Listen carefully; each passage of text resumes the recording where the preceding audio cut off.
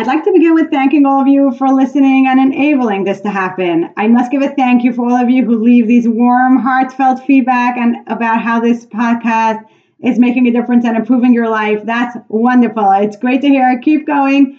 We have some questions today. These questions are great. Whenever you have a question, just assume that many other listeners have that question too. When you take that minute to leave a message, you're making this forum so much more interactive and engaging for everyone. We got a whole load of new questions since last week. What we're going to do is organize them by topic and then answer each one in depth. There are quite a few questions about specific foods. We'll begin with that. To sweeten oatmeal, can I have date syrup? Date syrup is the sugar extracted from dates. Another name for it is Ceylon. And as we said last time, whenever we have the sugar without the whole fruit, even though it's natural, we keep away from it. This questioner also wanted to know about some vegetables. Here's the question. I add the following foods to my salad. Are they okay? Hearts of palm, baby corn, pickles. Hearts of palm are harvested from the inner core of palm trees. That makes it a whole plant, which is good. It's a source of fiber as well as a source of protein. Not many vegetables contain protein, so this is good to know. About the baby corn, we do try to keep away from corn. And the reason for that is corn is a GMO. GMO means that the genes of the vegetables were modified with advanced farming, which makes the food not wholesome anymore. The way corn looked originally is similar to a little green bean. It was totally taken out of proportion. This brings us to another question. What about organic corn? Organic corn is less processed, but it's still considered GMO. If the label says non-GMO, that's only because it's less genetically modified than regular corn. And by the way, it's really tough to trust these labels. It has happened that farms sell produce as organic for years before anyone catches on and stops the scandal. In the meantime, we're shelling out all that money for more expensive food items that are not even more healthy. Another question was about tahini.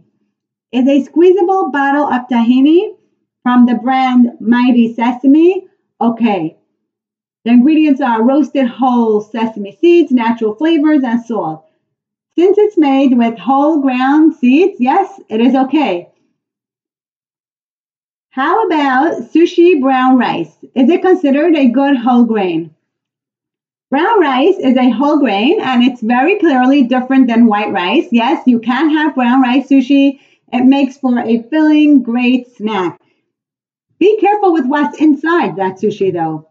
Try to stick to fruits and vegetables. If you're having fish in there, have it cooked, not fried, and of course not breaded. Kani. Let's talk about kani. Kani is minced fish mixed with starches and other ingredients. It's not a natural food. Keep away from kani. Brown rice pasta. Is it considered like brown rice? So what's brown rice pasta? It's whole brown rice shaped like pasta. Yes, it's a good food. Which sauces are okay for chicken and meat to replace the sugary ones like barbecue sauce, duck sauce, ketchup? Is organic coconut aminos with zero added sugar okay? And how about hot sauce? Let's begin with the coconut aminos. The ingredients, the questioner said, was coconut fat, water, salt. The aim of my diet is exactly this, to replace these sauces and added ingredients with wholesome options. Using coconut aminos in place of soy sauce is a common trend. Now, is it healthy? First of all, what is coconut aminos? It's a product made from the plant of coconut, not from the coconut fruit itself. It's the sap of the plant. Usually, the main ingredient of coconut aminos is coconut nectar, which is pretty much a sugar. Coconut nectar can be compared to agave syrup or maple syrup. These are sugars extracted from a plant that have calories. Now, back to the question, the ingredients of your product was coconut fat. There's 0 grams of fat in coconut aminos. I'm wondering if the term fat was used instead of nectar to make the product appear more appealing. Check that nutrition facts. If there's 0 grams of fat, then the ingredient list is obviously misleading. Now for the hot sauce. The ingredients you said are aged red pepper, vinegar, salt, xanthan gum. The ingredients are all okay to have. For those of you who are wondering about xanthan gum, it's a sugar produced in a lab. The reason we're okay with it is because while it's a carb, it's also an insoluble fiber. What this means is that it absorbs water and aids digestion. Our body cannot absorb the calories of xanthan gum because it cannot break down xanthan gum. So it leaves our body without leaving us with the calories. Not too bad, never mind. Now for the hot sauce, it's what you can do with it is it can be used as a marinade. Just marinate cutlets, for example, in hot sauce, and then grill it for a tasty supper idea. Another food inquiry was about the deli meats mentioned last time. What about a pastrami or corned beef roast that I cook myself? Does it contain added starches? So good question. The main ingredients in these meats is the salt, the sodium. Even so, they do contain sugar. Starches are generally not present in a roast. Carbolicious Melba toast. Is it okay? For those of you who are unfamiliar with this product, it's a high fiber cracker made with flaxseed meal and almond flour. Flax seeds are very high in fiber, as we mentioned previously, which makes this cracker really wonderful. Since it's made with almond flour, it's not too starchy. We like to stay very practical on this diet, though. So if these crackers are in any way inconvenient for you, or if you find it less satisfying, then stick to regular crackers. The goal is to keep away from cake and ice cream, etc. If what that means to you is eating diet foods, then you're more likely to keep craving. We want to work on developing a healthy eating pattern for life without any quote-unquote crutches of specific foods. We mentioned that Carbolicious Melba toast are high fiber. This brings us to the next question. How much is a normal ratio of fiber per carb? How much fiber should, for example, a whole grain cracker have?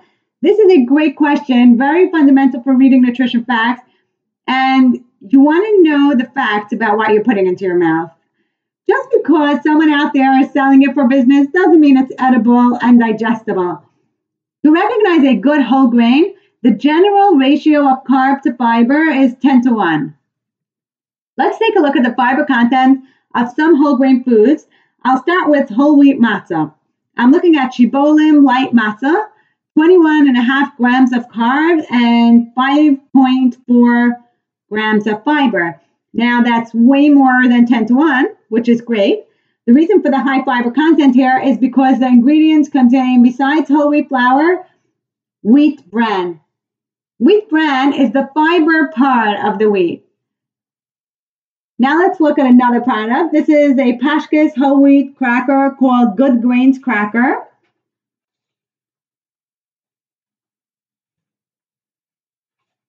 It contains 10 grams fiber and 10 grams carbs and 2 grams fiber. According to the 10-1 ratio, this is considered good. When buying this cracker, check that it's plain whole wheat.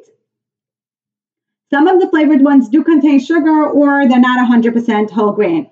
Now let's take a look at whole wheat croutons.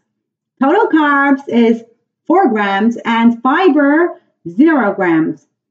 How can that be? If it's whole wheat, it should have some fiber. This proves that front labels of foods can be deceiving. The real label is on the side or the back where you find the nutrition facts. Now, if you're thinking that's way too detailed or technical for me, we all know that most elderly or even middle-aged are more conscious of their food intake.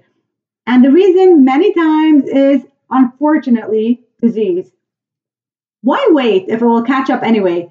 Make it a habit to be informed about the foods and ingredients that you use and you'll enjoy amazing quality of life, b'siyata d'shmaya.